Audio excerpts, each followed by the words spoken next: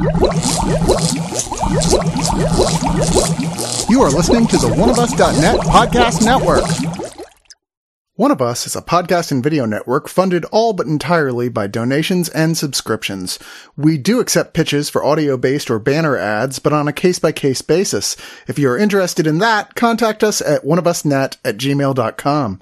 With the amount of audio and video content we generate, it is expensive and extremely time-consuming to keep things running.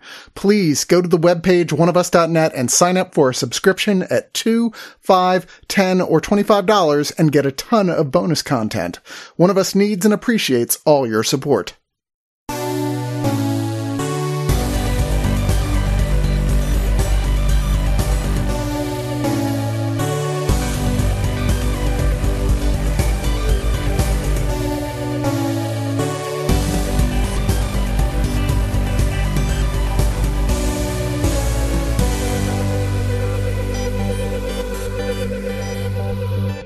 And welcome to the latest edition of Digital Noise, now featuring extra John Golson. Yay, I'm the Retson. The Retson. Certs, now with Retson. Warning, studies have shown that some amounts of John Golson may cause cancer in laboratory rats. Does anybody listening remember Certs? Nobody remembers Certs. No. I remember Certs. Are they? They might still exist. I don't Who know. looks too closely at the... I don't know that they that manufacture Certs in the United States of America. My grandfather always had Certs, always had peppermint Certs on him. And Certs used to come in peppermint, spearmint, and orange. There was the orange Cert. And he used to always carry Certs, and he would go to Sam's Club and buy the big boxes that convenience stores would get so that he could always have Certs on hand. Mm-hmm. I like to think that it was the disappearance of Certs that caused him to die. Good Lord. No, I don't. He was old. That's not what happened. So. The great Certs conspiracy. But, so nobody remembers Certs now? I mean, I remember him. I just was never really a big breath man. I like the Banaka. Yeah. That was what I had, the spray. Oh, that all the kids made you look cool? It did make you look cool. Yeah. I bet you were a hot toothpick guy as well. I kind of was, but I was also too nerdy for that to really help me. You weren't a hot toothpick kid? The hot toothpick kids, right? They're like... It's like a step below smoking. They were always kind of like the bullies and like the badasses would be like the hot toothpick kids. I've never heard it phrased quite that way. I was definitely not a bully. I didn't get bullied that much either because I had lots of friends in different groups. Plus my siblings were just barely older than me. So they would like I remember when I went to high school, my sister had just graduated, but her boyfriend was still in school and he was the quarterback for the football team. So guess what? No, everybody left me alone. I don't know what Retson was. I think have no idea. They represent it in the commercials by the fact that the mint had flecks of flavor. So if it was the peppermint one, it had little blue specks. Yeah, that's still pretty common and with like that was called Retson, and it would say like with Retson, and the commercial would like point to those flecks. As if that's they were the Retson. The difference. This is why this is the so best. But I am the Retson of digital. Like we buy like icebreakers is probably the closest thing to that we get now. You know, because they're like, oh, okay, I kind of like the way these taste, but they're like also have the little things, but they are not like it's Retson. When I was a kid, I liked the orange Tic Tacs. Those are still around. Yeah, those are still around. And I liked, there was a rolled mint, called Breath Savers. Oh, I remember Breath Savers. And Breath Savers had the weird divot in the middle that was like blue. So it was like a lifesaver if someone had filled in the middle. This is the change from Digital Noise to a new show where we just talk about discontinued items. Welcome to Making a Mint with Chris and John. That for some reason we miss. Did you hate that when you're on Facebook and somebody has an image of something that you literally have, like, you had safely thought was clear your brain out of forever. Mm-hmm. You haven't seen since you were 6. And suddenly you're like, why am I spending time thinking about this thing now? Yeah. Whether it's a toy, which I don't get terribly nostalgic for old toys. I know a lot of people do. You strike me as someone who does. Get nostalgic for toys? Yeah, for old toys. If I get nostalgic for an old toy, I purchase it so that the nostalgia ends. Now, the one thing that I can't go back food-wise, because we were talking about mints, which I guess is a form of food. Yes. Although I don't know how long you could survive on them. That would make a really good, like, Super Size Me type film. Yeah, let's let him try it. Go ahead, Morgan Freeman. Morgan, whatever your name is. Jack in the Box used to have this sandwich called the hot ham and cheese. Okay. It was like sliced ham and Swiss and horseradish on a poppy seed, like Kaiser bun. Okay. I loved those as a kid. And there's not anything like them that exists now. Okay. And so Jack in the Box, if you're listening, Could bring that back. please bring back the hot ham and cheese. Yeah, Jack in the Box wasn't I don't remember Jack in the Box in our area when I was a kid. I don't think they had them in Virginia when I was growing up, but we did have Roy Rogers restaurants. Oh. And those things kicked ass. Yeah. Roy Rogers is like, everyone kind of agreed. This is like a little bit better than than fast food. We'll get right? to the movies. We'll get to the movies, I promise. But when I was a kid, my grandparents got me a subscription to Consumer Reports. What? For kids. For kids? Like it was the Consumer Reports magazine that adults would get, but it was Consumer Reports for kids. That's hysterical. And they would always do the fast food ranking issue where it would be like, who has the best French fries, who has the best hamburger. And Roy Rogers and Hardee's, because there weren't any Hardee's here in Texas, were fascinating to me because they always showed up on those lists. And I was like, what is Roy Rogers? What is a Hardee's? What is that? Oh, we had Hardee's. How come I don't get to try the low-rated burger from Hardee's? So apparently Hardee's depend entirely on what state you're in, on how good it is. Because in Virginia, Hardee's were considered by far the most ghetto, the most terrible fast food restaurant. Well, when they But you combined go to with Carl's Jr. Corporation, I think they unified their menu, and it's Okay. all pretty good. I've had Hardee's. There's a Hardee's in Cedar Park, and I've had Hardee's now. Okay. It's basically like a fresher tasting Burger King Well, these days. that's a pretty low bar if you ask me. Yeah. But I don't eat a lot of fast food outside of Taco Bell, and I'm surprised this podcast isn't sponsored by Taco Bell because Did they you try their new burrito tacos that they don't call burrito tacos? What? They have imitation burrito Yeah, tacos? they call them something like grilled cheese shredded beefers or something like they have a Okay. name that's like the I've most, never had a real it's like burrito. the most gringo name, Right. but it's supposed to be like a burrito taco. I've Burrito never taco, had man. a real burrito. They're I so know. freaking good. I know. There's apparently like a food truck, I think, on Burnett that's supposed to be like the place to go. Anyway, we're like, this is way off topic here. Well, maybe we should start a like junky stuff we like to eat side show. We shouldn't begin the show when John hasn't eaten. That's, I think, what we're discovering today. I'm like, it'd be good right now. A cheesecake with melted peanut butter poured over. Some breath savers. With some breath savers. A breath saver crust on a cheesecake, just Ew. crushed. Oh my God. Covered in burrito taco Okay. dipping sauce. Suddenly I'm not hungry anymore. Breath saver tacos. Anyway, we are here to talk about movies, and we have a lot to talk about, so we should get into it. And we're going to start off with another re-release because multiple people have had rights to this, including like the primary studio. So it's been re-released a lot in the last 10 years, which is Waterworld. Mm-hmm. It's one of those like they don't have to convince me. I'm one of the guys who's like, hey man, I kind of like Waterworld. I don't know what to tell you. But a lot of people still just assume from that original thing where it was like one of the most over budget movies ever and people condemned it before it even came out that it's a terrible movie. Oh yeah, such a reputation. It's corny. I actually saw some social media responses when this release hit Okay. that people were seeing it for the first time and going like, why hadn't I watched this before? Why did I? Cause it's pretty good. Yeah, it's pretty good. Yeah.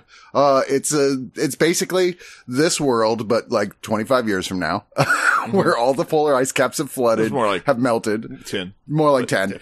And the most of the earth, if not, as far as these characters know, all the earth is just completely covered with water. And somehow they continue to sort of exist in a very Road Warrior if it was on the water instead of in a desert. I say sort of fashion. No, let's pretty much say exactly a fashion. Like dead on Road Warrior on water.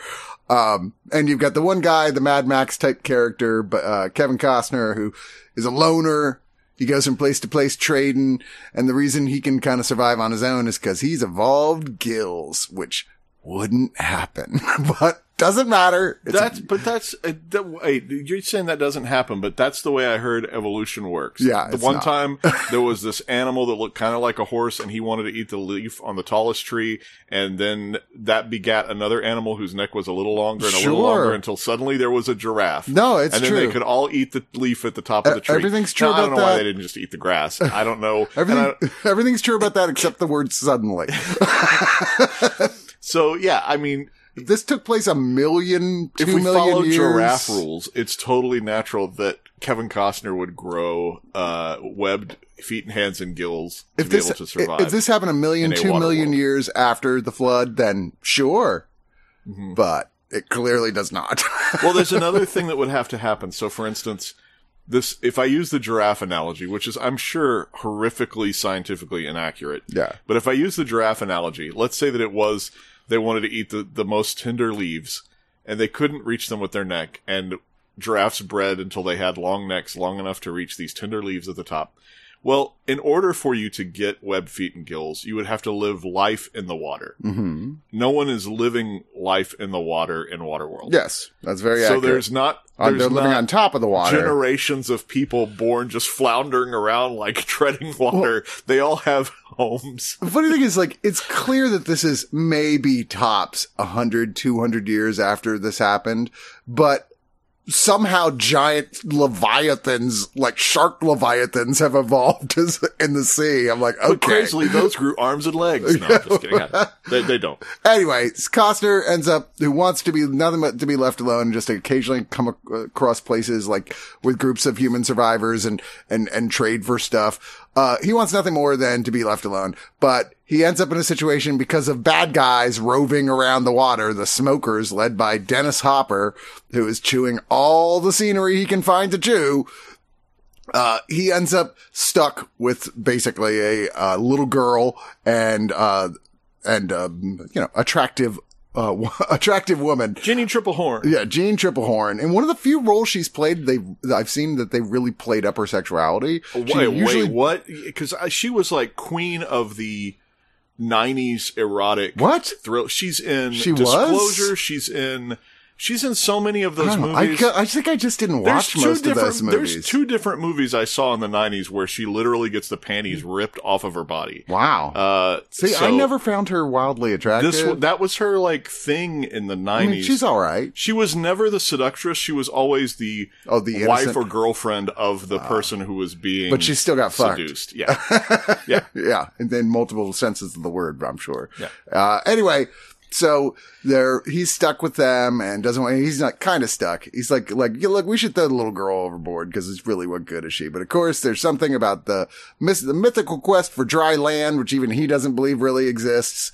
And, and the bad guys are also after the little girl because she's got something tattooed on her back, which is supposed to be a guide point to said dry land. And yeah. It's corny. It's a Road Warrior ripoff, and yet it completely works. I have nothing but really positive things generally to say about this film. I've seen it probably 7 or 8 times in my life. I definitely rewatched this new 4K edition from Arrow because why not? The last time I watched it was when they put it out on Blu-ray about a year and a half ago or something, and I watched that really extended director's cut of this, which is really the best version. This is one I say firmly, that's the best version to watch. I've never seen the longer one. However, this one, the only version that's in 4K is the theatrical cut. So I watched that one this time. It does come with the 2 other cuts of the film that exist, and one of which being that one, on Blu-ray. And they look great anyway. This isn't one of those ones on 4K where I was impressed enough with the transfer that I went, oh, you've got to watch it like this. But yeah, there's the theatrical cut, the extended TV cut, and the Ulysses cut. Yeah, it's, I feel like we started with, there's a lot of just bad press that still exists about this one. People have the general idea this is considered to be a bad movie, and it's really not. Like I said, it's corny, but it's a product of its time in many ways, but it's a lot of fun. And Costner says very little, which helps. Yeah. He just kind of stares in the camera.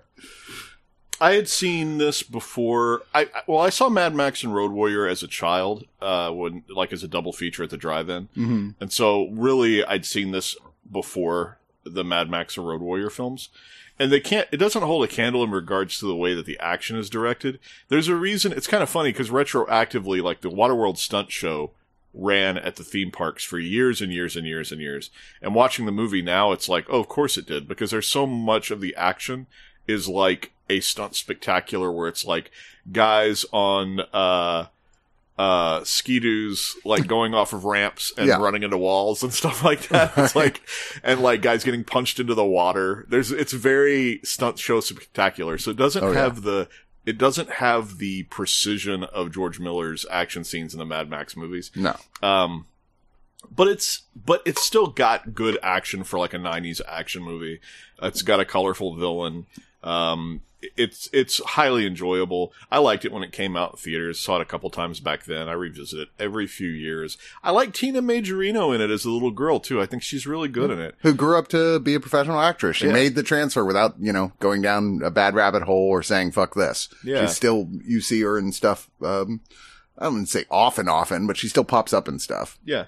I really like this. And I agree with you about the transfer. I think the transfer is fine. It's not if you already own the Blue, it's not to dissuade you from owning the 4K, because, I mean, it's going to be better, but it's going to be marginally better. It's not going to be a revelation. Plus, it's got Michael Jeter, and it was always nice to see him. Kim Coates plays a small role in here. Jack Black is unrecognizable, but he was in this movie as a pilot of one of the planes in here. This is filled with like almost everyone in this. I'm like, you've seen him as seen on shows like Sons of Anarchy. It's just a bunch of rough looking dudes, but all which like kept working. Yeah. No, I liked it a lot. And I always enjoy rewatching it. Comes in a chipboard box because it's got a lot of stuff. It's got 6 collector's postcards, a double-sided fold-out poster, and a limited edition 60-page book featuring essays by various critics and some archival pictures and writing, and a reversible sleeve with obviously the original art and then newly commissioned artwork by Paul Shipper. It has 3 discs. The first one is got the 4K, and then you've got and a few extra features here. There's a feature-length documentary about the making of Waterworld. It's 1 hour and 42 minutes. I have watched it before. I did not watch it this time. Is it do you remember if it's warts and all? Because I know that Kevin Reynolds and Kevin Costner are friends who become enemies when they work together. Right. And they keep going, we should work together again, because enough time passes and then they freaking hate each other again. And they've done that over and over throughout their lives. It has a certain amount of like, here's what went wrong. But I mean, I don't, it's been a while since I've seen it. Yeah. I remember going like, okay, this isn't just a gloss piece, but at the same time, I kind of wish it went into the more darker side of why this failed. Yeah. I didn't feel like it did. And then there's a thing with, 22 minutes with, Glenn Kenny analyzing apocalypse films, which is interesting. I feel like you could do easily a lot longer than 22 minutes on that topic. There's a lot of them. Yeah. Lots of image galleries, trailers, but yeah, for the record, the TV cut and the Ulysses cut come out to about 2 hours and 57 minutes-ish, whereas the theatrical version is 2 hours and 15, but it's a really fast-moving 2 hours and 15. It kind of flies by. Everyone always talks, it was so long. It's really not by today's standards. Or does it swim by? Oh, God, John. What are you turning into right all of a sudden? I want to talk about one of my favorite horror discoveries here in the last couple of years because it was so random. It was at South by Southwest last year. I got sent a digital copy of it to watch before the festival. They clearly were not expecting this movie Deadstream to have the overwhelming approval that it ended up getting. I mean, it's kind of turned into like a modern horror comedy classic at this point because so many people won't shut up about it. Because they're just still discovering it, going, oh my God. And this is one of the very rare examples of a film that Shudder had picked up immediately, but then went, wow, people are watching the shit out of this. Let's put out a steelbox.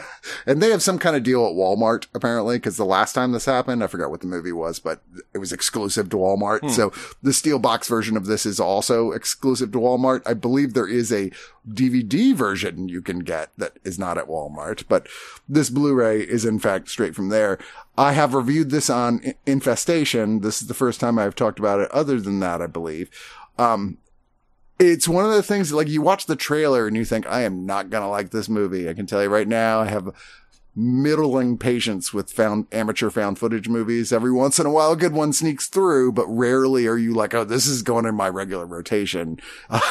But it follows a really obnoxious and even in the movie, supposed to be obnoxious content creator who got canceled, and now he's trying to resurrect his career by spending the night in a very famously haunted house that's out in the middle of fucking nowhere. That people are like, no sane person would go out there because multiple people have died there, right?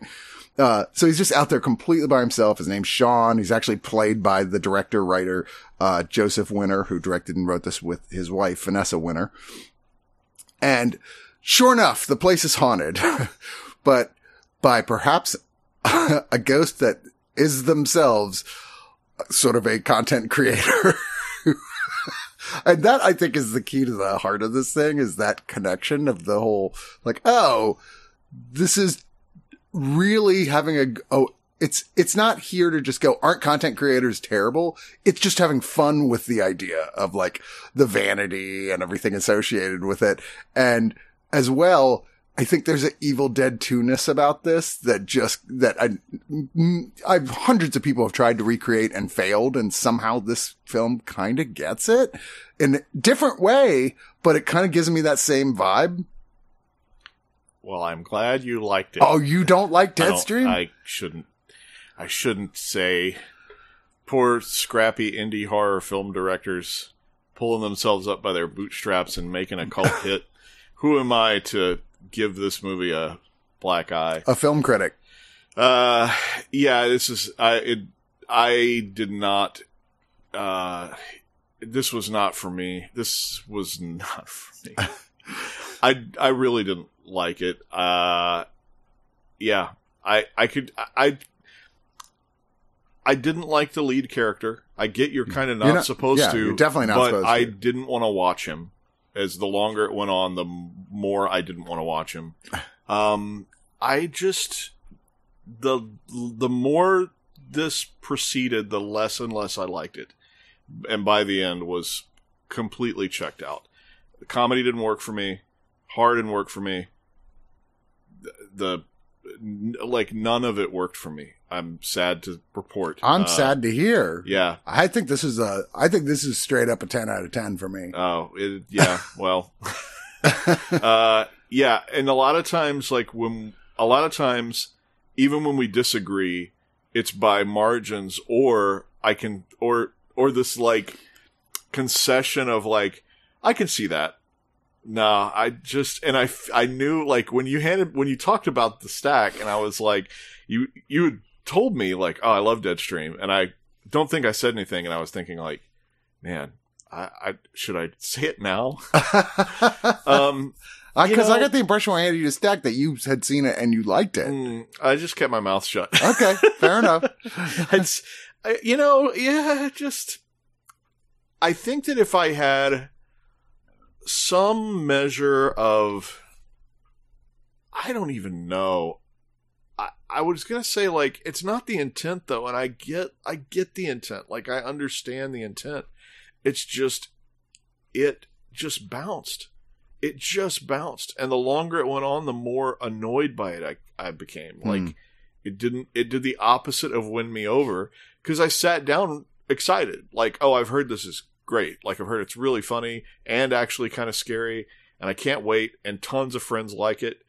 And it was like, okay. And then it kept going, and my smile turned into a frown by the end. It's just so funny, not for me. Because that's the exact opposite way I went into it, because I went into it expecting it not to be good, and for the first, like, 15 minutes, I'm like, yeah, this is pretty much exactly what I expected. It's trying to be funny, but it's not, because the lead character is annoying. But as it went on, I started liking it more and more. And by the end, I was like, yeah, I loved it. And I totally see that was all very much intentional to make you not like that character in the beginning. And you still never really like him, but it's the absurdity of the piece that comes out, that it becomes like, okay, it's not really important that you like him or don't like him. Yeah. You're enjoying what's happening. Yeah. I think it's, do I like what I'm watching? Yeah. And I didn't. No, that's fair. So not for everyone, yeah. but it's for me. That's for sure. I was excited to get a physical copy of this because with streaming anymore, you never know how long That's stuff true. is going to stick around. And I'm like, this is one I'm going to revisit and want to loan to people so they can see it other than John Golson. And it comes with a new audio commentary with the husband-wife team who made this, with the cinematographer and actress Melanie Stone, who plays the villainous character in here. Monsters and Makeup FX bringing Deadstream to life, about 14-minute, look at the makeup department on the set for about 12 minutes, fly on the wall type recordings, 3.5 minutes of bloopers, Daystream test footage and rehearsals, where the husband and wife team, Vanessa and Joseph, do dry run-throughs of key scenes during the day, camera, and which I've never seen that before. That was different. I was like, well, that was kind of a neat thing to have. Cameras and lighting, look with the cinematographer, sound designing and mixing, with obviously those people. True scary stories from the set, because I don't know, it's probably all set up for the purpose of having bonus features, but they set it up where, well, look, this place is actually supposed to be haunted, and people saying, oh man, no, real scary shit did happen while we were filming this. Like, okay, whatever. I literally have been talking with a coworker friend of mine of starting to write and come up with ghost stories for the place I work. I mean, there are none. Nobody says there's ghosts there, but fuck it, man. Let's just make one up and like have the same story and then just start spreading the tales and see what happens. I can tell you what's going to happen. It'll end up on a ghost tour 20 years from now and be like, yeah, I made that shit up. Well, like at almost every movie theater I've worked at, there's been nothing but ghost stories. And the last one the only time that I've ever, not legit, but I don't know if you knew that, like, the Barton Creek Cinema Cinemark that used to sit on the side of the hill next to the mall. Yeah. That it was Which was so the weirdest placement for a movie theater. Let's build a movie theater right across the street from the other movie theater. Oh, well, the mall built theirs later. Oh, I thought the malls was first. No, the malls built theirs after this one was open. Okay. Well, either way, weird Actually, decision. if we want to go back, there was a movie theater in the mall parking lot that became that Mexican food restaurant. Ah. That one slid down the hill and cracked in half. What? Then the Cinemark, well, I mean, slowly slid and cracked in half. But that brings me to the Cinemark that was built in 96, I think. Right, where the old Indian burial ground used to be. No shit. Wait, dude. what? Really? So they build this Cinemark. I always found that place so creepy. In 96, they build this gigantic brutalist Cinemark. On the outside, it's a huge gray space prison. On the inside, it's like carnival time, like Killer Clowns from Outer Space. Okay? And they built that on the side of a hill, and that cracked in half. It was only open about 10 years. Yeah. But in the middle of that time period, they built it was a general cinema at the mall that became an AMC. That's beside the point. Anyways. So they would talk about that theater being haunted. There was a cemetery from the late 1800s, early 1900s in the parking lot of that Cinemark, surrounded by trees. And I am like straight up not shitting you. It was there. Like, I've seen it. It exists. And you moved the headstones, but you left the bodies, didn't you? Kids would talk about phantom people in theaters that they were cleaning. Like, being in the theater as they were leaving and turning around and there being like nobody there. Or seeing somebody through the door window in the theater, in the auditorium, and go to open the door to like clean after the movie and there being nobody in there. They used to have seances up by one of the projectors that was tucked away. I think mostly just to creep themselves out. Right, sure. And somebody died in that theater. What? It was after a showing of Ringmaster, the Jerry Springer movie of all things. God. There was somebody in there that they couldn't wake up and they were dead and had to call paramedics. Bad ways to go. They just died watching Ringmaster. First the movie died, then they did. Yeah. Oh my God. Yeah. So, I actually don't know anyone who has survived Ringmaster. But yeah, there is, and that cemetery still is over there. If you're ever curious, it's over whatever building they built over there now. It's still sitting off of Walsh. It's funny. Charlton I never go that far because I have to go to the mall all the time. But there's a point where you're like, well, if I was going to the old theater, I'd go another block and then over. Yep. But I haven't driven that way since that place existed. So, and I know I would not derail the show other than I find that fascinating. Like, it's a Cuerna Vista neighborhood, right? Yeah. Anyway, there's also deleted and extended seats on here too. But yeah, I think we're going to write some ghost stories about that theater. Get them out there. Front row Joe. We'll come up with something. We did have a whole theater that we're like last night that I swear to God, we both were like, saw people go in to watch the movie. Like, definitely, like, yeah, there's like 5 people in that one. Okay. Like, we had tickets sold and everything. But at the end of the night, there was no one in there. And we were like, and it was for Barbie. So who the fuck walks out of Barbie? you know? I was like, what? And I asked everybody, I was like, did you see people like leave early from the movie? It's like, no. Like, everybody saw him go in. No one ever saw him come out. Yeah. Maybe that's the first ghost story right there. Maybe so. All right. We're going to move on to another movie that John did not like for all the wrong reasons, and that's Evil Dead Rise. That one I told you I didn't like. Yes, you did warn me you didn't like it, and I was like, well, I liked it a lot. But I'm also kind of an Evil Dead fanboy. Yeah. No, I'm 100% an Evil Dead fanboy. And I feel like it's the only unassailable horror franchise. The only one that hasn't even had a single misstep. I mean, there are some movies that are better than others, but overall, they're all great for me. And I thought Evil Dead Rise was no exception. Now, I admit, the first time I saw this was by myself at like 5 a.m. at a movie theater, because we saw it like months before it came out at a certain movie theater. It wasn't mine. I don't know what you're talking about. And I was, kind of tired, like, and the whole place, all like the whole theater empty, not just that theater, but the whole building. Yeah. And it freaked me the fuck out. And I saw it again, once it came out officially in theaters. I went and bought tickets to go see it. I don't know, man. I really like this. And I think one of the reasons I like this as much as I do is because of, the actress Ellie, playing the mom here, who, as any media you've seen for this makes clear, she obviously becomes sort of the primary Deadite. And I thought Alyssa Sutherland, who plays this role, just knocked it out of the park, was just terrifying, creepy as hell. I mean, no, is it something you haven't seen already in an Evil Dead movie? No, most certainly it's more of the same. It's just really well done. I had a good time with it. There's some here and there moments I'm like, you could easily poke a hole in that if you were looking at this to poke holes in, of like, who would do that type of thing? But for God's sakes, it's like, it's a over the top gory horror film. If we did that, we'd have to hate almost all the classics of the genre. For me, yeah, I thought this was fantastic. Actually, for the record, people were like, oh, it's the first one that Bruce Campbell wasn't in any way, shape, or form. And in fact, there was a snake when they're listening to the audio on the records. That's actually Bruce Campbell. Yeah, that makes sense. So, and the theory is that was apparently the director says, in my mind, that continues Ash's story because it happened when he's time displaced. With him reading the thing in a chapter yet to be seen. Okay. Yeah. Okay. I guess he's not working at S-Mart anymore. All right. So I know you didn't like this. I don't know how you felt about the Fede Alvarez, last one, which I thought this is definitely more of a companion piece to than it is to any of the others. I'd like Alvarez's better than this. The Fede one was, I rewatched it recently, and the first time I watched it, I don't think the first time I watched it, it didn't take off to me until the very end when everything gets really apocalyptic. Rewatching it recently, I liked it more than I did the first time I watched it. Now, I just thought it was, the first time I just thought it was kind of down the middle in regards to my expectations, other than the end got pretty wacky, but then it stops right after the ending. So everything gets really crazy and apocalyptic, and the shit hits the fan, and then the movie stops. Like, the movie comes to a close.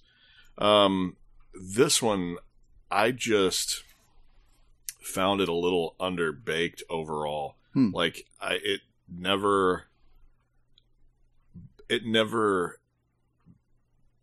didn't feel like it built. Like, stuff just kind of happened in an order that made sense.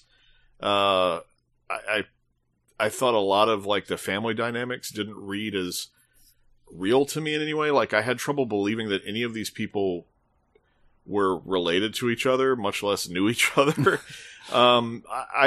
It didn't ring, it sounds weird to say that it didn't ring true, but it didn't. And I think maybe because the roots of it were, I don't know. I've only found out after the fact. I didn't realize this in front of the movie.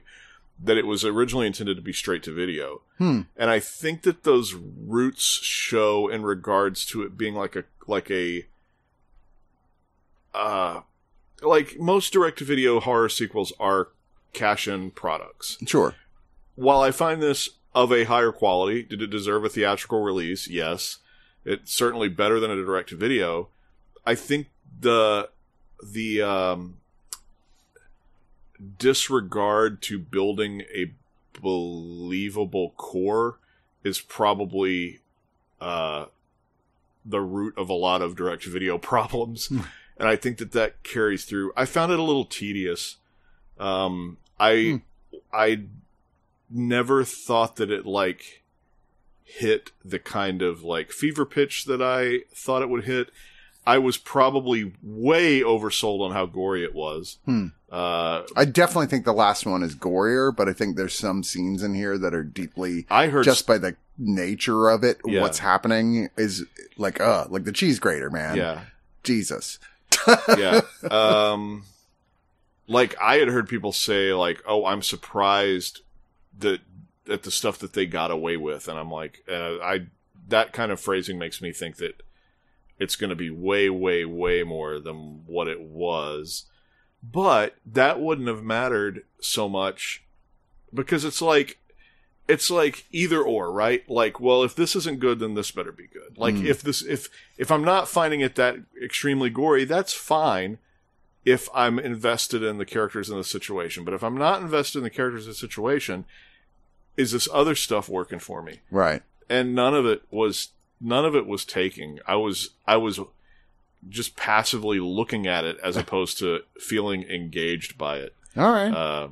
It's slick. It's very like professional. I mean, I did have real problems with the bookends, which I thought there's absolutely no reason for these to be here at all. They serve no purpose in this story other than it feels like it's an abandoned version of this movie.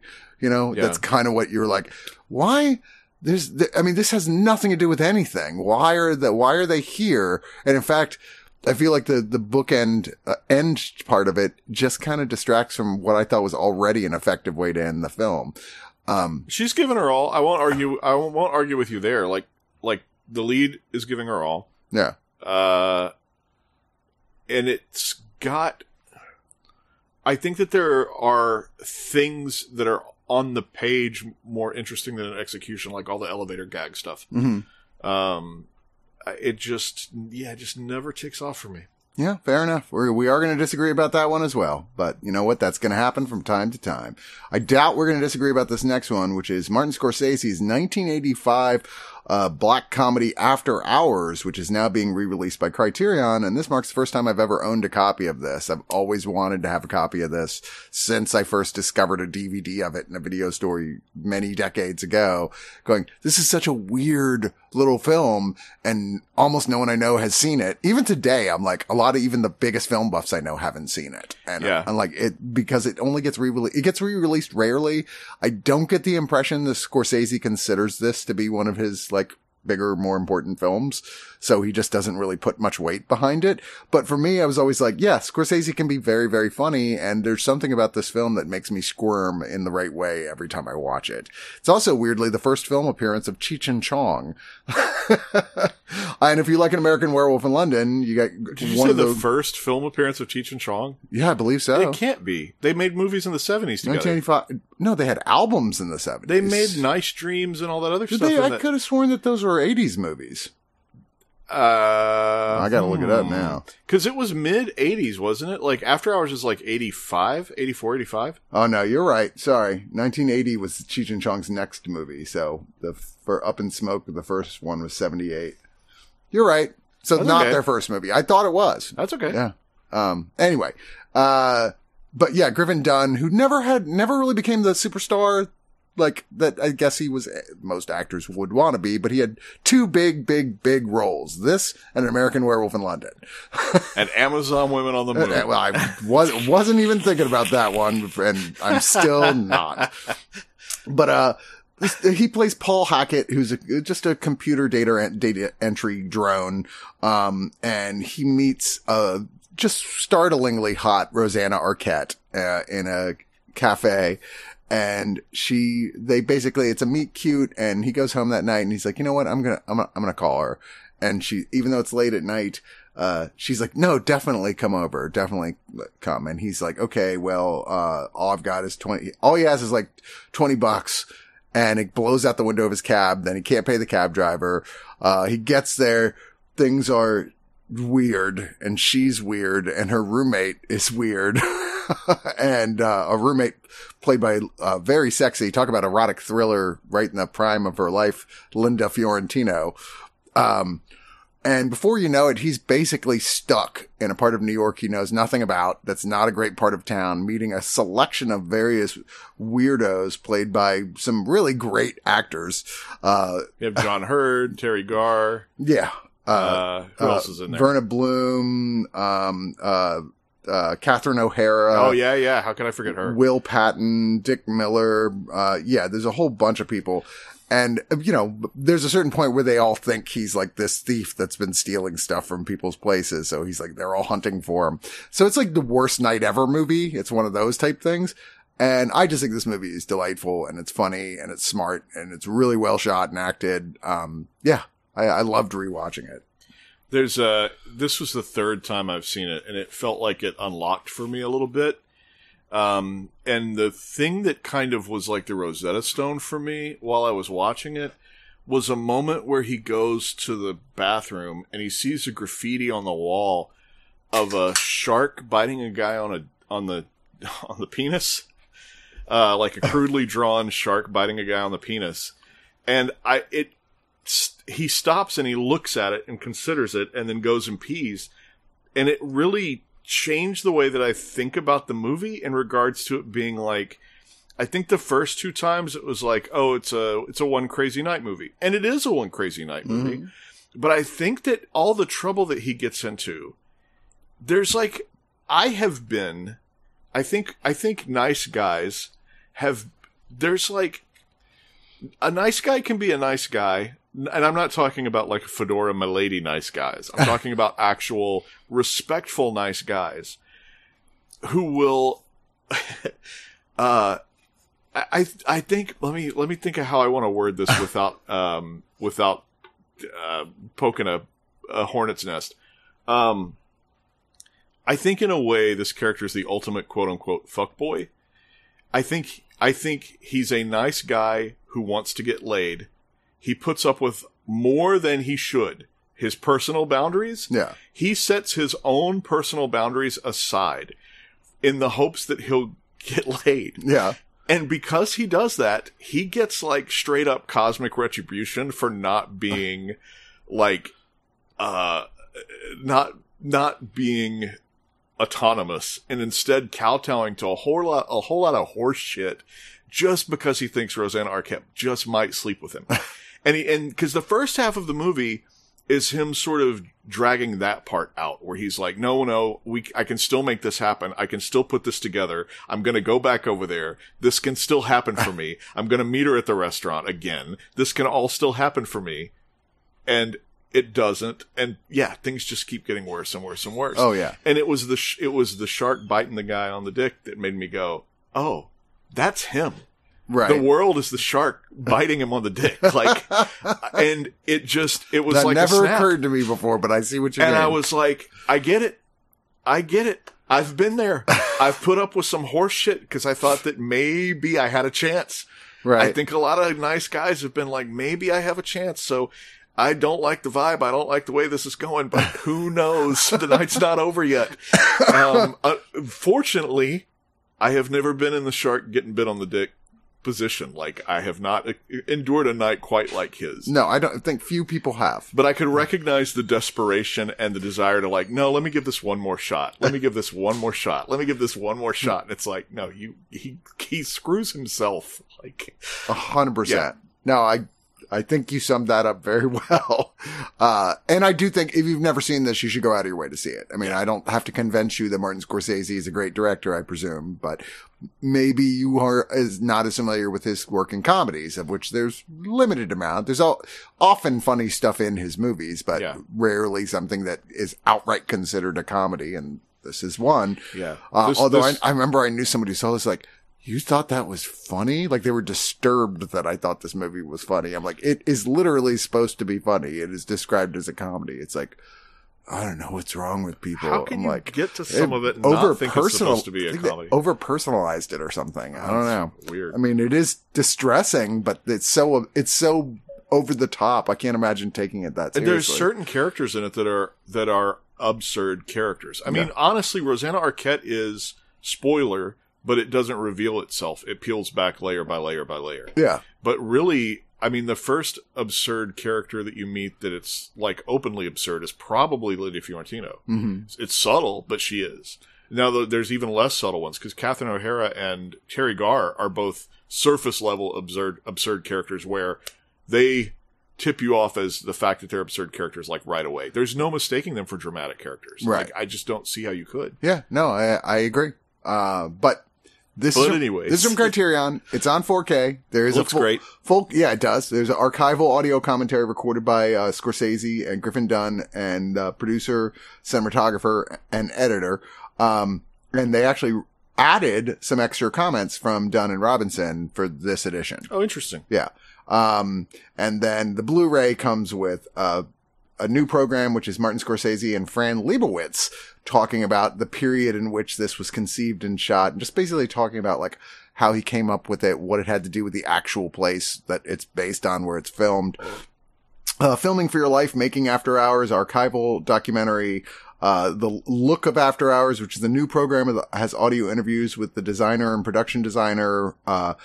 There are 7 deleted scenes, a trailer, and a leaflet. And yeah, this is good stuff. Seek it out if you have not already seen it. And even if you have, worth rewatching. Let's talk about the last film John Golson watched for Digital Noise this week, The Tank. The Tank. The Tank. And unfortunately... Thanks for having me on. Don't for do having that. for talking about The Tank. Don't go there. Thanks for those memories. Starring the Semi-Gorgon. This is like... one of those eco horrors that is kind of reluctant to even admit it's an eco horror. And there are very few genres of horror that tend to be a higher chance of being outright boring than an eco horror. Like really, like they tend to be little beat you over the head with it. And like, oh my God, first point should be to scare. Then if you want a message, fine. But this one is just nothing happens for so much of it that by the time something finally happens and then you're like, that's it.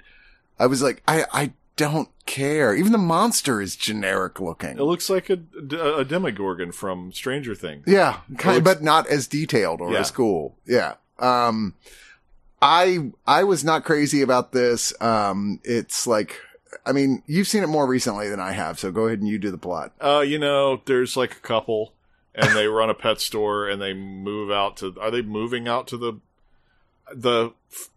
mountains? Yeah, they inherit so I watched the first half of this. Let me break this down for the audience. I watched the first half of this probably through 2 weeks ago, and I watched the second half last night. Do I remember what happened in the first half of the film? There was a pet store involved. Yeah. No, they inherit a coastal property that's been abandoned that apparently his family has lived in for generations, but that he never knew existed. Yes. Yeah. And there's a tank. And the tank has Stranger Things characters in the tank. And it attacks this man and his family. Yeah, it's the, what do you call it? The water supply, whatever you call it. A cistern? A cistern. Yeah. But it's like really, really old. I Miss You from that song. That should have been the closing credits song. Cistern Christian. This movie is very slick with beautiful cinematography and capable actors and is also somehow terrible. Yeah. No, that's all true. It is astounding. It's like a magic trick because any given element of it, if you imagine you're in a hotel room and you're flipping channels and you're like, what is this? And it says The Tank and you're like, I've never heard of this. This looks good. And then you stop and you watch it because it looks like a well-made movie. And then suddenly you're like, why am I watching this? I don't understand how this movie doesn't get it together when the ingredients are all fine other than the monster design. The monster design sucks. And screenplay is an ingredient, so don't get me wrong. Like, that's an ingredient It's as just, well. like I said, it's one of those ones that it just drags its feet for so long. By the time something finally happens in the short period of time it does, It's never there's interesting. it's not building, you need to build suspense to get horror. And there's no building of suspense. I'm just like, okay, just one thing happens and the next thing and the next thing and people going, that's peculiar. Yeah. Like, okay. And then suddenly monster. And monsters that look like other monsters you've seen, and action sequences and set pieces with the monsters that are all like stuff that you've seen before. But you know, kudos to the people who shot it. I mean, it's very well shot and acted. Yeah, no this question. like seaside, you know, the coastal. It's beautifully shot. Like it's like, oh, it looks like it's like, I think it's New Zealand, right? It's like rocky outcrops and the waves it's supposed to splashing be against them. Oregon, I think. It's gorgeous, but it's actually New Zealand. Yeah, it's gorgeous. Yeah. It's not very good. No, other than that. Yeah, that it's pretty. And there's like a short EPK. There's another short one that's a look into the tank, making the creature, which who cares? Because again, the creature is one of the weakest parts. They went to Amazon and typed in Demogorgon costume, right? And then just cut some parts off of it. Yeah, right. Yeah, I cannot recommend the tank. Now for this one, I'm just gonna wind up John and let him go because they finally put Swamp Thing out on 4K. Swamp Thing. I feel that you are kind of fond of Swamp Thing. I did not like horror movies when I was a kid. Okay. At all. And I have a great affinity for Swamp Thing as a property, as a character. It was the first horror movie to not scare me, and it was the first comic book to actually scare me.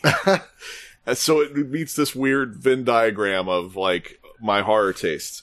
It is ostensibly an eco-horror, has certainly put me on the path of loving eco-horrors. If you want a breakdown of the plot, Ray Wise plays a scientist named, am I going to forget Swamp Thing's name on this very show? How horrible would that be? Alec Holland. And Alec Holland is working on this genetic... Having sex with his daughter and then murdering her? No. Oh, sorry, that's a different thing. That's a different... What? That's Twin Peaks, never mind. Spoiler if you've never seen Twin Peaks. I was like, wait, what? What happened? He's working on the serum that will make vegetables bigger so that they can feed the world. And bad guys are like, we want that serum because we want to make a bunch of money off of it. And they want to steal the plans, and they set fire to the lab. And Alec Holland gets lab chemicals all over him and runs out into the swamp on fire. Right out of the comic books. To put himself out, and he is resurrected as the Swamp Thing. This he's Man Muck. He's the Avatar of the Green. Right. I feel like almost all the titles for him, I'd be like, I need to hire someone to work on this because I feel like Swamp Thing isn't selling me as a hero. And then it's Cable, Abigail Cable, looking to unravel, played by Adrienne Barbeau, looking to unravel the mystery of what happened to this research facility that, you know, we heard this stuff was going on out here. She's like, I don't even know, she's not a journalist. I think she's another scientist, right? She is a researcher, yes. Yeah. And Louis Jourdan from Gigi plays Anton Arcane. Also previously a James Bond villain. Yeah. Plays Anton Arcane. This is a Wes Craven movie. Yeah. A comic book movie before comic book movies were cool. Yeah. Honestly, pretty freaking faithful. The suit's not the best. They were working with what they were working with. Largely pretty faithful to the comics. And that part of it I can respect.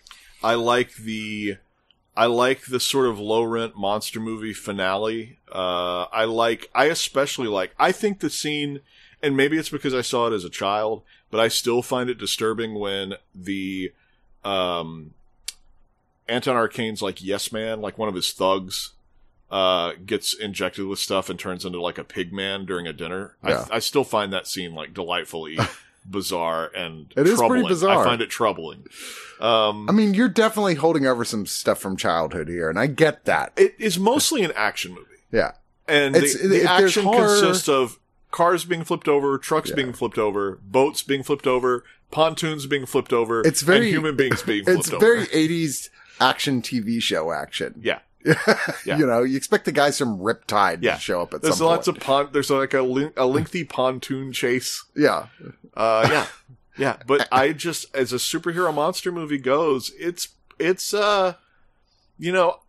pretty, I admire the fidelity. I like the authenticness of the swamp locations.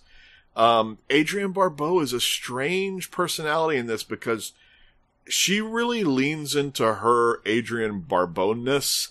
This, like, I don't give a shit. Like, and she's just all that. Like, it's no damsel type or even, like, leading lady type. It's just straight up Adrienne Barbeau playing, like, no shit's given. And I like that this is a very rare example of somebody that she is no screaming Mimi female person. Like, when the action shit happens, she's like, does not hesitate. She's like, immediately like, kick this guy in the nuts, elbow this guy in the face, take the gun and shoot 5 of them. And you're like, damn, girl, in this period of time, you didn't see that happen very often. Unless the whole movie was built around a sexy female action character. But for her to be like the love interest to the actual hero Swamp Thing, you're like, that's not something you saw very often. There's almost nothing like it from the year 1982. It is equal parts horror film, superhero film, action film, sci-fi film. And I really, truly, honestly dig it. I get that it's cheap. I get that you can see the zipper on Swamp Thing's costume. Also, the guy they have playing him was not the greatest. Oh, Dick Durock. Yeah. Yes. I mean, it's not as evident in this one as it is in the sequel, where he basically turns into the Toxic Avenger. Yeah. Where he's just like, what? He's like, hello, kids. Don't forget to take your vitamins. Yeah. What?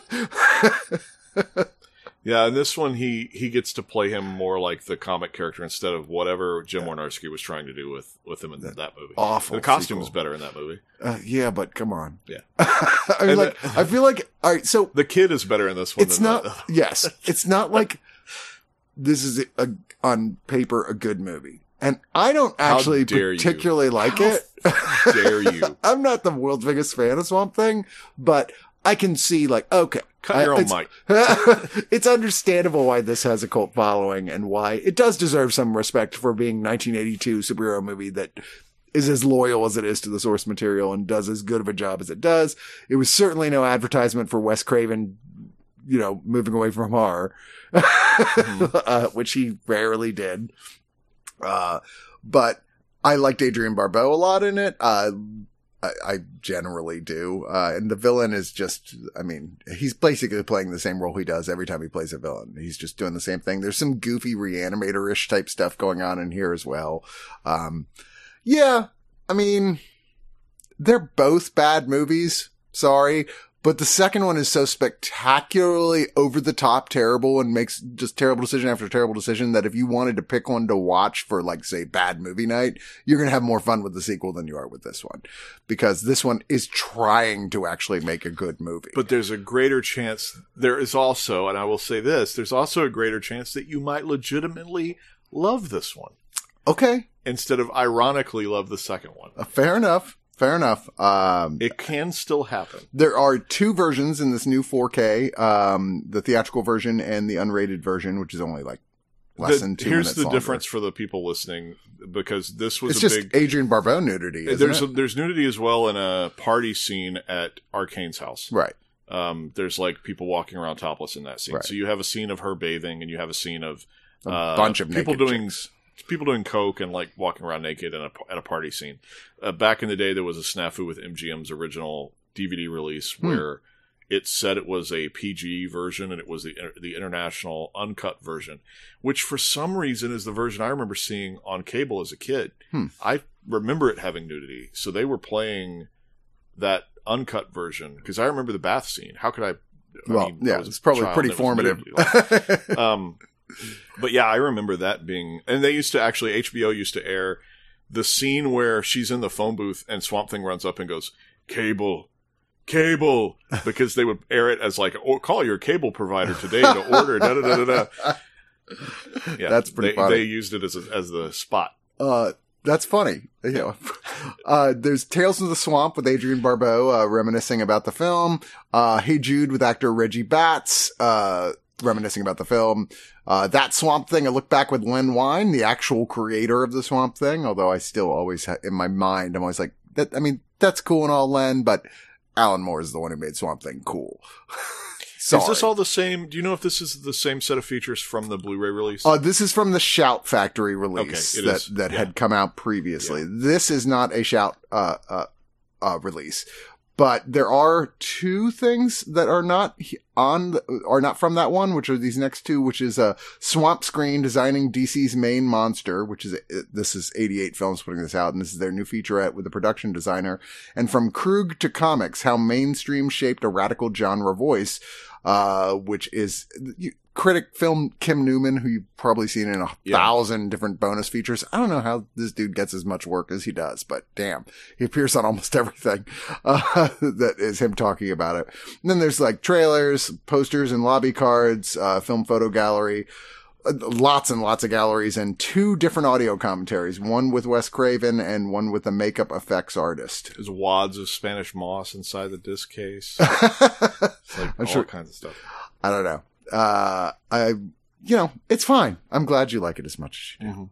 Mm-hmm. I do wish someone would do an honest to God, like a really good horror director who's like, I'm gonna do Alan Moore's vision of Swamp Thing. I think that I really, I'm not a Lynn Wiseman guy. I don't really like Lynn Wiseman's movies. But you think he'd be good at it? I think that pilot of the TV show? TV show, the pilot that's the closest it comes to like, man, they get into some body horror stuff in there. The pilot was good. The show becomes like a weird soap opera about Will Patton's family, but that first episode promises so much. That's the thing. Great first episode. Everyone was so excited about it. Then you keep watching it and you're like, oh, I see why this got canceled, because it goes nowhere after that. You're like, ugh.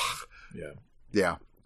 Anyway, next up is more superhero stuff with Justice League War World. This is based on a previously existing comic series that I had never read or even heard of. I'm like, wait, what? War World? I guess this came out quite a while ago, because Crisis on Infinite Earths was the follow-up to this originally, and now this ends on, it's not really a cliffhanger. They finished the main story, but then they're like, come with me if you want to save everything. And apparently the next one is Crisis on Infinite Earths. Yeah. That's coming out. But it's like, okay, I guess it's a thing. I guess it was very different in the comics, but that's often the case. Yeah, with so these. When I saw the title, I assumed right away, just from being a DC fan, and this is not a spoiler, because if you're a DC fan and you hear like Gotham City, you think Batman. If you're a DC fan, you hear War World, you immediately think Mongol, who's a Superman villain. Yeah. And instead of like seeing Mongol, well, who is in this? He's in it, but doesn't it's like look anything like him. So. You get a Wonder Woman Jonah Hex story, then you get a Batman Warlord story, then you get a Superman Martian Manhunter story, and then at the end you get Mongol and that. So it's weirdly structured, because it's almost like an anthology up until the end, when it's revealed that it's not an anthology. I don't think that doesn't spoil anything. It's just, you will be watching and go, oh, I didn't know that. And then you will go, oh, I know that. I guess that is the definition of a spoiler, but you're absolutely it doesn't ruin anything. You can't talk about it without saying that, right? At first you're going to be like, you'll watch the first segment, like, and you're like, it ends, and you're like, wait a minute, what? And then starts this whole other thing with a different look and different characters. You're like, okay, I guess this is sort of a Elseworlds anthology type thing. It's not ultimately, but it feels like it. Yeah. I enjoyed those parts more than I did the actual thing that apparently is more based on the comic, where I'm like, oh, this is kind of fun that this is like a different version of things. I did find it a little confusing that they cast Jonah Hex as the bad guy. It's like, huh? Yeah. They've also got like, they kind of try to make Mongol different than he is in the comics. Like, they make him a little bit more like Darkseid or Thanos, and Mongol is a little bit more like, there's a great animated Mongol, and it's the adaptation of Alan Moore's What Do You Buy for the Man Who Has Everything, which is a story about Superman getting that Kryptonian flower like attached to his chest. Yeah. Or I don't even know if it's from Krypton, but he gets that flower attached to his chest, and it makes him live in his own head, and he's living his whole life in Krypton, right, as a family man in his own head, right. And he doesn't realize that on the outside, Batman and Wonder Woman are like we've got to get this thing off of him because he's just going to stay living here forever and ever and ever if we Right. don't. And that's a Mongol story. And Which was so popular. Many different genre television shows have adapted it and using like, okay, the exact same plot. there's straight up a Supergirl that is this, I think even has the same title that they credit. There is. Buffy the Vampire Slayer has an episode like that. That is the one I always think about. Like, oh, what if you could have had a normal life? Yeah. Like almost every genre TV show has taken that and done their own version of it. That's how big that comic was when it came out. This was boring. I don't know why, but well, let me backtrack. Actually, somebody gave me a reason as to why they do this, but for some reason, everyone talks like this, and they all have conversations like this, no matter the urgency of the situation. Right. And it's like, I was like, why is everyone in this thing talking like that? Like, what the hell? Somebody I know who is in the realm of animation and may or may not have an association with Warner Brothers Animation specifically said that what happens in a case like that is that the animatics have to go overseas and get animated before the voice tracks are laid down, and then the voice tracks basically have to talk slowly to match the results that they got back from overseas. Well, that's terrible. It is terrible. They should do it completely differently than that. Well, cost cut. Well, I mean, I admit this is not one of the stronger entries here. I liked what it was trying to do, but yeah, you have that going on. There's a sort of, this felt generally kind of cheap. It felt rushed. And a lot of like, wait, that's not how that character is, that you keep going through it. I mean, I'm not Queenie at all, but there's things that you were like, characters are a certain way, are popular because of a certain way that they are. Yeah. You make Jonah Hex into generic, like, Western villain number 17. What the fuck? Why even make him Jonah Hex? Yeah. If you make Mongol just look like, he just looks like a skinny He's just alien. Darkseid. Yeah. Skinny Darkseid. Yeah. I was kind of baffled by it. I mean, I don't think this is not worth watching if you're a DC fan, but it's certainly not one of the stronger entries in the animated universe. And it felt like they know it too, because usually these have some decent bonus features, and this is like almost nothing. There's just like a little tiny bit of behind the scene featurette stuff. It doesn't even, usually these will come with like, related episodes from the universe, which they could have done, because apparently the original Justice League Unlimited show had a 2-parter that was Warworld story. They could have put those on here, but maybe they didn't, because they didn't want people going, why didn't you just do that? Yeah, that was better. I don't know. I was not crazy about Warworld, but whatever. I found that these DC animated ones, they kind of just go back and forth with like how worthless or how much worth they have. You'll always get one that's good enough to make you want to watch the next 4 that aren't very good. That's probably more accurate. I'd say 3. I'd say it's 1 to 3. Okay. Yeah. Anyway, so next up we have Will Penny, a movie I've always heard about and always wanted to see because Charlton Heston, who plays the lead titular role, always called it the best movie he was ever in. Oh. Spoiler, it's not. I get it. This is sort of things that classic America things, very Charlton Heston personality. Things were better when they used to be the way they were, which they never really were, type of thing. And the problem is, this is one of the most boring fucking Westerns I've ever seen. I feel like I've seen this movie a dozen times, but I know I've never seen this movie. But every beat of it, I was just like, are you kidding me? This is the grizzled old cowboy meets the single mom and her son. Have you ever seen Monty Walsh with Lee Marvin? No. Same movie. But it's like literally the same movie. And then the single mom falls in love with him, and he's like, he acts as a father figure to the boy, and he protects them from trope. He protects them from interlopers. I was just like, it feels like I've seen this 1,000. You have. It's one of the 5 or so, you're going to keep seeing it over and over again, Western tropes. My favorite one is loner comes through the town hires him to protect them from like bad guys, which started with a samurai thing, but still like that's a Western trope you're going to see over and over again. Tends to be fun. That's the Django trope, right? Yeah, this one tends to more often than not be not that interesting unless it's Clint Eastwood playing the character. And this is not. This is Charlton Heston, who is no Clint Eastwood. And I found Will Penny the only thing about it that's interesting at all to me is that Donald Pleasance is playing like this ridiculous over the top, I'm a Christian villain, but it's such a stupid character and it's so over the top that he's just doesn't even seem real. You have trouble understanding how he would like function to just like go buy stuff at the general store. Like, yeah, you exactly. couldn't live your life like that. And there's like other lead, like this is apparently Lee Major's first role. Yeah. Who went on to be the $6 Million Man. I didn't recognize John Grease until the movie was over. Right. Who was, I believe, wait. He was the little boy. It was his first movie. Tom Grease is the one who directed it. Oh, it was some nepotism. He was he was an original Nepo baby. I believe so. And then Bruce Dern is in it. Ben Johnson, Slim Pickens, Clifton James, a lot of familiar faces who are barely in the fucking movie. Most of it is really just kind of Charlton Heston and, Joan Hackett. And this sort of zero chemistry, slowly growing love story between the two of them. That's not really a love story. And I don't know, man. I love Westerns. Yeah. And even, the old classics. I've always heard this was the classic that was on my list. Oh, I better catch this one eventually. And it is not. This is kind of terrible, I thought. I went back and forth on the line on this as to like if I were star rating it, would it be 2.5 or 3? Because when I think of a 3-star movie, I think it accomplished what it was trying to do.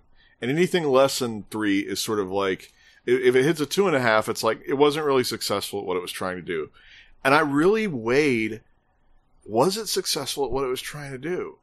At a bare minimum level. You know what I mean? Yeah. I think it's very well worn. It's got a ton of character actors in it. It's got a lot of like period grit. So there's always those 60s Westerns that either look like they're shot on Disney's backlot or they look like they're freaking in some kind of apocalyptic otherworld like the Italian stuff. Mm-hmm. And here you end up with like, it looks like the American West and everything looks and feels appropriate. I appreciated that. It didn't have that glossy backlot feel. And I could not tell whether it didn't have an original bone in its body or whether it was the first one of the first ones. Yeah, I don't know either. It was right down the middle for me. I may have liked it more than you, but that doesn't mean that I really even liked it. It was just kind of like, I may have thought it was more successful at what it was attempting to do, but even then, at the bare minimum of success. Yeah. It wasn't like I was very involved with any of it. I just never found it boring. So for me, I think that was sort of, it was like, I'd seen everything before. Nothing was particularly great, but I also wasn't bored by it. There's my strong recommendation for Will Penny. Oh, well. There's Remembering Will Penny, an archival program with Charlton Heston and John Grease talking about working with it. It struck me as like the kind of movie Quentin Tarantino would love because you haven't heard of it. You know what I mean? Right. Not because it's that original, but just because it has a bunch of actors that he would think are cool, like Lee Majors and Bruce Dern. That he would really like it because it wasn't as well known as some others. So he probably like loves the shit out of Will Penny. That does sound like something he would love. There's the Cowboys of Will Penny, another archival program with Charlton Heston talking about the rest of the cast. And then there's a new audio commentary track by author-screenwriter C. Courtney Joyner, critic Henry Park, and Will Penny script supervisor Michael Priest. All right, we'll move on to something else, thank God, and that's, oh no, it's McBain. Look. Do you have a dad? Does your dad like going to the video store and renting stuff for the weekend? Then you'll love McBain. Look. First off, the fact that it's an action movie called McBain that actually came out after The Simpsons joke. I presumed The Simpsons joke was based on this, but no. I would have answered the same way. If I was on Who Wants to Be a Millionaire, I would have lost. Yeah. No, I would have presumed that was based on this because this is a ridiculous, absurd action guy who doesn't do all that much actual action, but it's Christopher Walken, for God's sakes, and playing an action hero. Does that exist anywhere else? Because I don't think it does. He's kind of like the Hannibal of sort of like this little like makeshift A-team. Hannibal from the A-Team. Yeah. And then Maria Conchita Alonso playing, I guess, the love interest at best, because this movie isn't really about McBain, right? It's more about her than it's about McBain. It's about humanity. It's about what it takes to be a man. It's James Glickenhaus has directed and wrote it, which should tell you everything you need to know about You Should Have Probably Avoid It, because he did not make, I don't think he actually made anything I can recommend. Like, even his Jackie Chan, okay, Basket Case 2, he executive producer, I guess that counts, and Frankenhooker. But he didn't make those, he just produced them. As a director, it's like, oh man, even like he made the worst Jackie Chan American film, The Protector. Yeah. It's awful. Like, unwatchable. Yeah. This is like a cop fighting, he's a cop, right? Like he's no, he's a cop, but he's no, he's a construction worker. Is he? Yeah, no, all right. So let's go back. So isn't he a cop that's brought into? There's the drug trade from South America, right? And he's like and he gets all his war buddies together. Yeah. And he gets the gang back together. They're like, we're going to stop the drug trade. Yeah, they literally go to single-handedly stop the drug trade in Colombia and save the innocent people of Colombia from the drug trade. You couldn't get a more 1991 action movie if you tried, right? It's absurd. And like, he and his buddies are all Vietnam vets. The only reason he's even in this group is because all his other buddies saved his ass from being a prisoner of war in my head in Vietnam. No, and then I think it's just the McBain. And then like confusion. the guy who's sort of like the one who went like, no, guys, we're gonna save this BOW. Like, so he owes him a life debt, whatever. Like, the guy rips $100 bill in half. Is like, this half is yours. And like, if anybody ever comes to you with this other half, and it might be me, might be someone else, then you owe them this debt. And sure enough, Maria Conchita Alonso, who's his sister, and he got involved in this revolution and got killed. She's like, hey, I heard that this is worth a thing. And so he's like, fuck, I gotta leave my construction job. And I guess it was New York City, and get the gang back together, including the one of them that's done very well for themselves, Michael Ironside. But he's like, I'm still going to have to charge you. I don't do this shit for free. Weirdly, they don't ever make him into a bad guy because of it. It's one of the weirdest angles of the film that they don't villainize him over that. They're like, yeah, that's fair. We'll give him $10 million. Here's a great idea for a high concept comedy that I'm going to put out in the ether, which is one of these movies where somebody is like, oh, I need to get the old gang back together from my military days, and we're going to go do this mission, and have them all just be like, no, like, I'm a dad now. Like, I'm not going to go do this with you. Well, the only way that would work is if they had something on them that was like, okay, I cannot ever let this get out, and so I have no choice. But see, I don't know that I would bring them into so I wouldn't make them go over there and do the action. I would make the guy who needs to go do the thing stuck in whatever small town that these people live in, trying different ways to talk them into going overseas and killing people. Wow. I'm not sure where that would go, but okay. we could work with that. Mm-hmm. Yeah, it's just, there's nothing to this movie in terms of character. Like, literally everyone is just kind of a barely explored cliche of a type of character in action movies. McBain himself, Christopher Walken, who gives Christopher Walken a script with almost no lines? Like, his whole thing is let the man talk. We love hearing Christopher Walken talk. He barely talks in this movie. Like, he's just that background Hannibal guy. I brought it out again. Still waters run deep. Yeah. And it's really just kind of a showboating for a sort of very conservative message type of movie, and as well for the guys who were doing the explosions in the explosions department. Because those guys knock it out of the park. Like, no question, this had kind of a budget. If you love to see brown people jump from exploding towers, this is the movie for you, because that happens almost constantly in the third act. This is really bad, John, and I'm sorry you had to sit through it. It is exactly the kind of thing that my stepdad would have rented over the weekend, and then maybe a year later rent it again. Oh my God. Because he forgot he rented it before? No, because he liked it that much. Yeah, this is bad. Don't see it unless you're one of those people who's just like, I like the worst films I can see if they have a budget. There's only one person that I would Quentin tell to watch Tarantino this. is like, this movie McBain. Brian Salisbury, if you're listening, this is your pick of the week. Yeah, right. That's what I thought it too. I didn't want to say it. There's a commentary with James Glickenhaus and a film historian who really wasted their time with this, and a theatrical trailer, and that is it.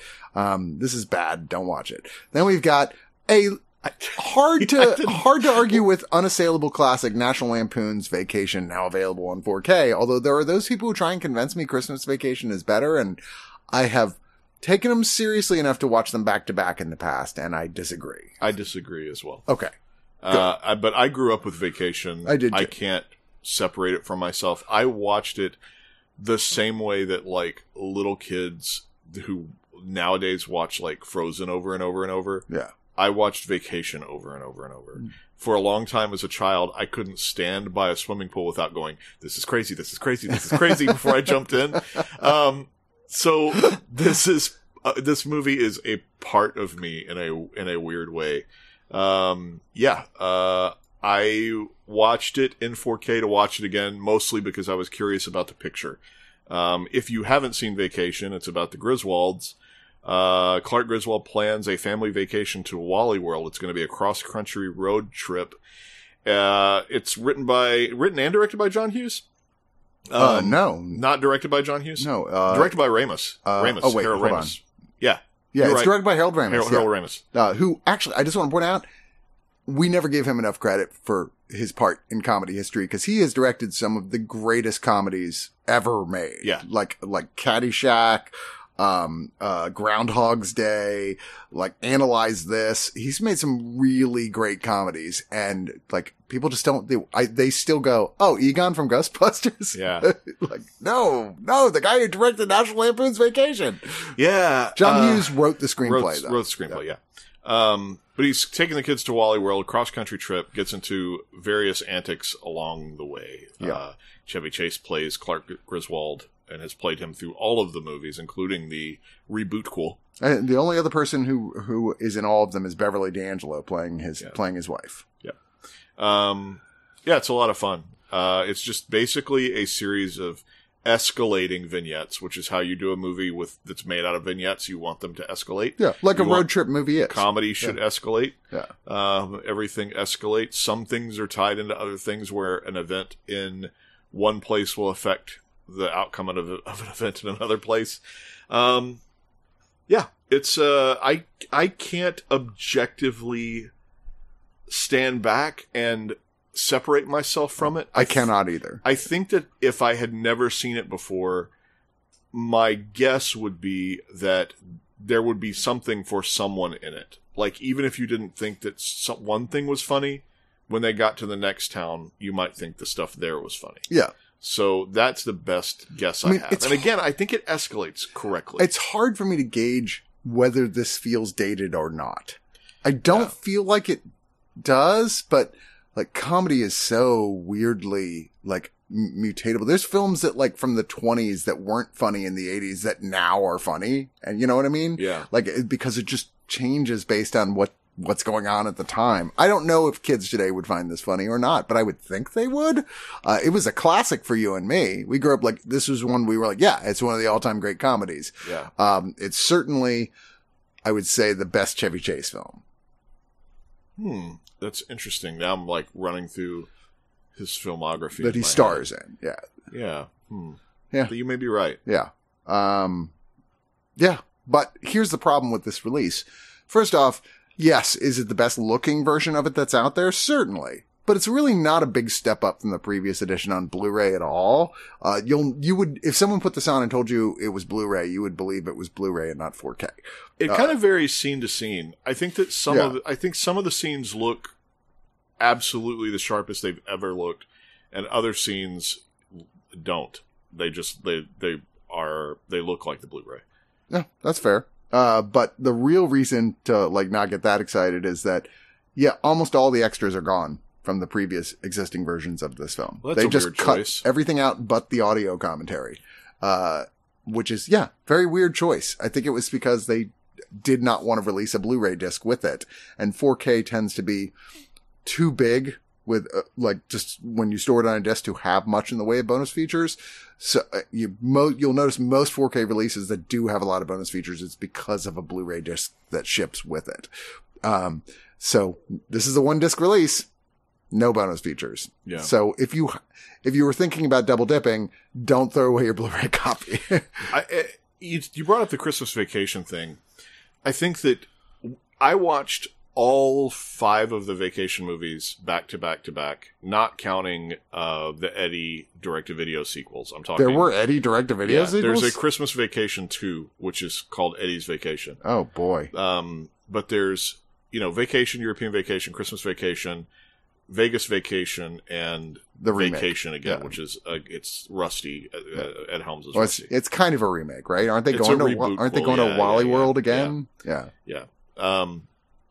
And when I watch them all back to back, it's interesting to see how formless European Vacation is. Immediately after this, it's like it has no plot to speak of or goal. They win a trip to Europe at the beginning, and then it just kind of like floats. Right. And it's awful. Like, I didn't realize how bad it was until I rewatched it recently. And I haven't reseen it. Really bad. I think it's been 20 years since I watched it. And then Christmas was after that. And what was interesting was like the gags in European, even though it's all from the same writer, all 3 of the first movies are from Hughes. Mm-hmm. The gags, it's like Vacation feels like the real world and the cartoon stuff bleeds in.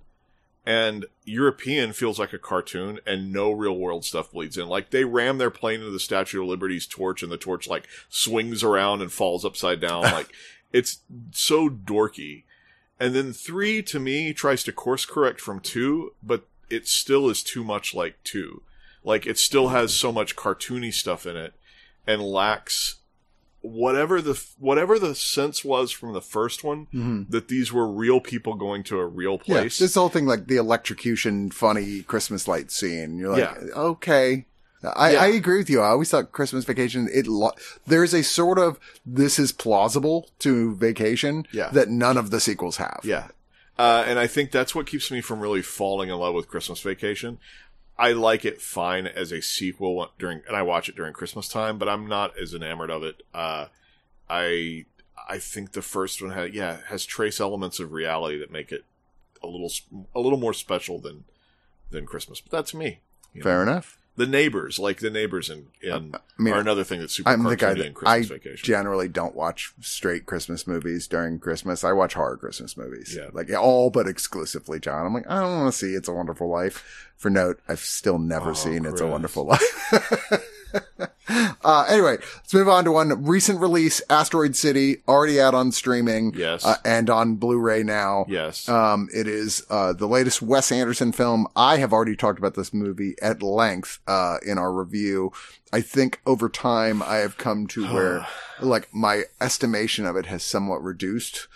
I still think it's a very entertaining film. I just think I have become completely baffled why it's not just the desert story. What was the point of the rest of it being there? So the structure of this is set up where, if you haven't seen Asteroid City, the structure of this is set up where there is a playwright played by Edward Norton who is writing a play called Asteroid City. And then the movie that you watch, the Asteroid City movie you watch, is the play being executed on paper. So it's almost like the writer's imagination of the play is sort of what we're seeing as a film. Right. And then it's not like we're seeing the actual play. But then we're also watching a made-for-TV documentary about the play being made that's hosted by Bryan Cranston. Yes, that's true as well.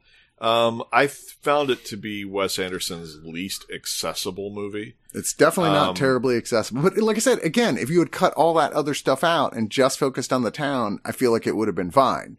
But that stuff just keeps getting in the way of, like, you being able to really access it. Yeah. I was really challenged by this one as a viewer. I don't know.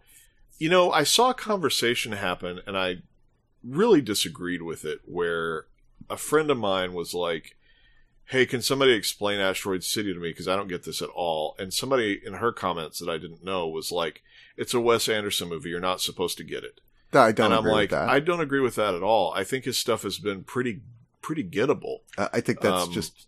I always find that shit lazy. I will agree with people when we're talking about David Lynch. Yeah. But because Lynch's stuff is all supposed to be like dreams. I don't think that Wes Anderson makes bizarre esoteric films. I think he makes meticulous aesthetic films, But I don't think that that's the same thing. I think that just because his movies have a very distinctive look, I think they've all been pretty accessible up until this one. The structure, again, breaks things. It's also weirdly because of the structure, it screws with the central conflict of the movie, where it's hard to get a handle on the central driving conflict of the movie. It sort of ends up being about Jason Schwartzman as an actor, but we spend more time with Jason Schwartzman as this character, and that doesn't work. And it's artistically noble, like it's gorgeous in 4K. It feels like a trick. Like he had this script sitting around and he couldn't quite make it work. So instead of fully fleshing it out and getting to a point where it felt finished, he just added 2 extra layers to it on the outside.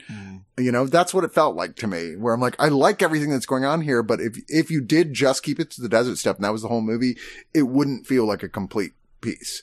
It's not there yet, but it feels like, yeah, this just needs a little more working and prodding and we get to a complete Wes Anderson film. I don't know, that the more I think about it, the more I feel like that aspect of it just felt like a lazy way of like pumping something out. Which is surprising to me because I generally don't think Wes Anderson's lazy at all in his filmmaking. He's very precise. Especially his last one, The French Dispatch, which I absolutely loved, but was very different from anything he'd done before.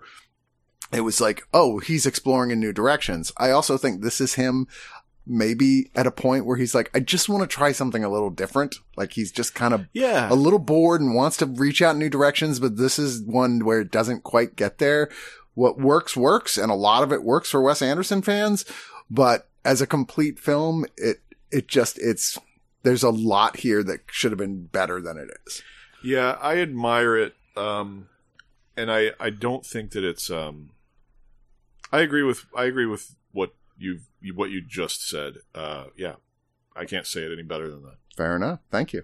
There's almost no extra features. There's a 7-minute EPK that's not going to tell you anything you didn't know. I mean, I wonder sometimes with Wes Anderson films, like, why bother? Sooner or later, Criterion will just put it out and they'll do all that shit. So, yeah, not much to recommend here for this particular version of this home release. Our last movie today, though, is honestly, I'll tell you, John, this is actually my personal pick of the week. I'll let you decide ultimately what that is, for the whole show, but Hugo on 4K coming out from Arrow. This is another Martin Scorsese film that is way outside of what you usually expect from Martin Scorsese, is that he made a whimsical, lighthearted child adventure movie that is also, well, this part does sound like Scorsese, a complete love letter to the history of film. And I tell you, when I saw this in the theater, it just moved me unbelievably. I thought this was kind of a perfect movie. And now this is the 3rd time that I've seen it, watching this new 4K. Yeah. Absolutely. Same thing. Just moved on beyond belief, crying at points. And also one of the best looking films that Scorsese ever shot. It was originally shot for 3D. Even James Cameron, who of course is crazy and did all his movies in 3D when that was a thing, said, no, this is the best 3D movie ever made. This is by far the best use of 3D ever. And even though this 4K, I don't have a 3D player, so I just watched the 4K version of it.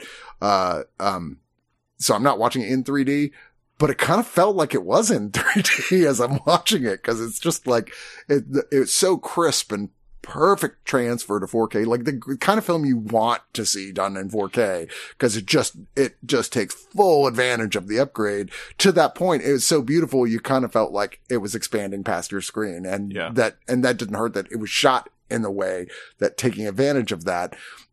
Just great performances across the board, based on, it received 11 Academy Award nominations, including Best Picture, and yet most people I know have never seen it, or be damned if they could even tell you what it was. Like, if you went, like, yeah, that movie Hugo came out this year. No idea what that is, never heard of it. I mean, kind of shocking. Asa Butterfield in one of his early films playing the lead titular character, the young Chloe Grace Moretz, Ben Kingsley, Sacha Baron Cohen playing, well, still a comedic role, not his normal brand of comedy. Ray Winstone, Emily Mortimer, Jude Law, Michael Stuhlbarg, Christopher Lee, I believe in one of his last roles. I just find this whole film kind of a perfect movie and maybe my favorite movie about movies. And I love a lot of movies about movies, but this one is just so, it's just so goddamn sweet. Yeah. Here we go. Here we go. Lowering the dropping the hammer with John Golson. Here we go. This is the second time I watched it. The first time, I wasn't crazy about it, and I thought maybe it was a me thing. And this time I watched it, and I also wasn't crazy about it. So it's a me thing. It's so. I think that the transfer is like super terrific. Like it is what the nerds call reference quality. Like it is a 4K that you put on to make people understand why they should upgrade to 4K. Yeah. It is one of the best 4K transfers I have ever seen. So in that regard, and we are a home theater show. So in the home theater regard, like that is exactly the kind of disc that you want, right? Is like, come over and look at this. Just look at it. You believe, just let your eyes feast. God, I find this movie boring. Wow. And I wish I didn't. I so wish I didn't. And there's movies I think like, the cat is getting me. Sorry. You sent the cat over here to bite me, didn't you? Get him. Get him. Quellish. That's the attack word from Lunar Park 6. Just push him off the couch. He's directly behind me. I have to just go like push him behind the couch. There you go. Just go. Just push him off. There you go. Anyways. Yeah, I wish that I found this more interesting. I don't know what it is. It may be everything goes on a little longer than I maybe want it to. I can't put my finger on why I find of course I've articulated my whys through this whole show. I get to this one, I can't really tell you why. It's just a matter of personal taste. And I think that's all it boils down to, because I can't point to something and go, this is the thing and this is the reason why it doesn't engage me. I just think it's boring. I don't know why. That makes me so sad, because to me, this is one of those movies makes me a little that sad. makes me gorgeous. It makes me feel like a kid when I'm watching it. You have the moon guy on your wall here while we're recording. Yeah, we have the George Malise moon with the rocket chip in its eye. Yeah. We have a 3D thing of it. Yeah. And I want to. Yeah. This was the second time, and I thought this is going to be like, the first time I thought it was boring, but I was like, I'm older now. It's not that long ago, but I was like, I'm older now, and I'm fresh eyes, You're right? Ready. Yeah. Yeah. And I really thought that this would be, and I think I was enthusiastic too, coming off of After Hours and being like, oh, After Hours unlocked itself for me, so Hugo's going to do the same thing. Damn it. And it played exactly the same as it played the first time it played to me. That does make me sad. It's just not my fave. Yeah, no, I know other people who feel the same way as you do, and I'm always like, I don't get it, because I can't even see a crack in this thing for me. I'm like, this is just kind of like the perfect children's film for adults is what this is. Yeah. Where I'm like, oh, I get it. I'm sucked into all of it. And as someone who just loves film, when it gets just sort of the reveal that this is a film about film and why, I just kind of my eyes start tearing up. I'm just like, this is so beautiful. The idea that you could watch these films being made is so incredible and cool. I don't know. It all just moves me in exactly the right way. It is beautiful, and all the stuff that you said, and except for the part where you love it and I don't. Yeah, fair enough. The Arrow version comes with, of course, the brand new 4K version that has every version's got audio commentary by John Spira. The disc 2 you can watch either in 2D, or if you have a 3D player, 3D TV, you could play it that way. Disc 3 is all the bonus features, and there are many, many, many bonus features here, some of which are taken from the previous, decent enough, official release of this. Others are new. My favorite, of course, is the stuff that actually gets into George Méliès, really gets into like his history and life, because I find him just a fascinating historical figure. I wish there was even more of that on here. Like, I mean, this feels like one you could have shoved a feature documentary about his life in here. But yeah, I highly recommend this one personally. It's got a mini poster, an insert booklet. Like I said, for me, this would have been the pick of the week, but we did have some other good titles this week. And if I had to guess, which one you're going to pick. It's probably Swamp Thing, although that's wrong. It should be. It should be After Hours. It is After Hours. Is it? Okay. It is After Hours. Fair enough. Okay. Yeah. After Hours again. I felt like the veil lifted on this third watch. That's why, like, it's kind of funny because we do these shows and we commit to our opinions as a historical record on audio. You have some flexibility because you get to see them theatrically a lot of times before you're doing them here. So if your opinion changes or you have a different thought about it, you can bring it up here. I kind of end up getting locked in amber on some of this stuff, and it's like, I just want to remind listeners sometimes that you should revisit movies that you are fascinated by, because they may one day all of a sudden unlock for you. It's happened to me many times. And sadly, it happens the other way, too. Yeah. Where a film you've always loved, you see it again, you go, wow, this is kind of juvenile and not very good. I tell you, the movie, I always forget that I don't really like it, is Popeye. Yeah. And I will go back and watch Popeye every couple years, and every couple years I'm like, oh, it's not very good, is it? And I'm like, wait, I should have remembered that from the last time I thought it wasn't very good. I get confused because I'll hear some of the songs from it and go, oh man, these songs are great. And then you watch the actual movie and you're like, this is a mess. Yeah. Anyways, yeah, After Hours is mine. I think as far as the 4Ks go, it doesn't have the best picture. That goes to Hugo by a country mile. Yeah. So if what you're concerned with in your video library is stuff that will blow people's minds, Hugo. But if you're concerned with movies that you can watch and rewatch, I think After Hours especially fits that bill, because I think you will discover new things. You will have new favorite characters and lines every time you revisit it. So I think for longevity's sake, and again, it's a great release. Mine is After Hours. Fair enough. After Hours it is, which would have been my second choice anyway. Cool. And my third would have been Deadstream, for the record. Yeah. But anyway, yes, thank you, John, for joining me. Is there anything you need to promote this week? No. No? No. Okay. But soon? Maybe. Okay. Not now. Like, I won't have anything I'm not promoting anything till 2024. Okay. You know what? I'm at Fallout Theater the first Tuesday of every month doing sketch comedy. If you show up on the first Tuesday of every month, there is a 70% chance I'll be in the show. Fair enough. So I'll promote that, and otherwise, nothing. Nothing. Okay. Swamp Thing on 4K. That's all I got left to promote. Wait, now we're talking about Swamp Thing on 4K? Oh, did you want to talk about Swamp Thing on 4K? We can. Oh, God. I'm just going to press stop now before this goes any further.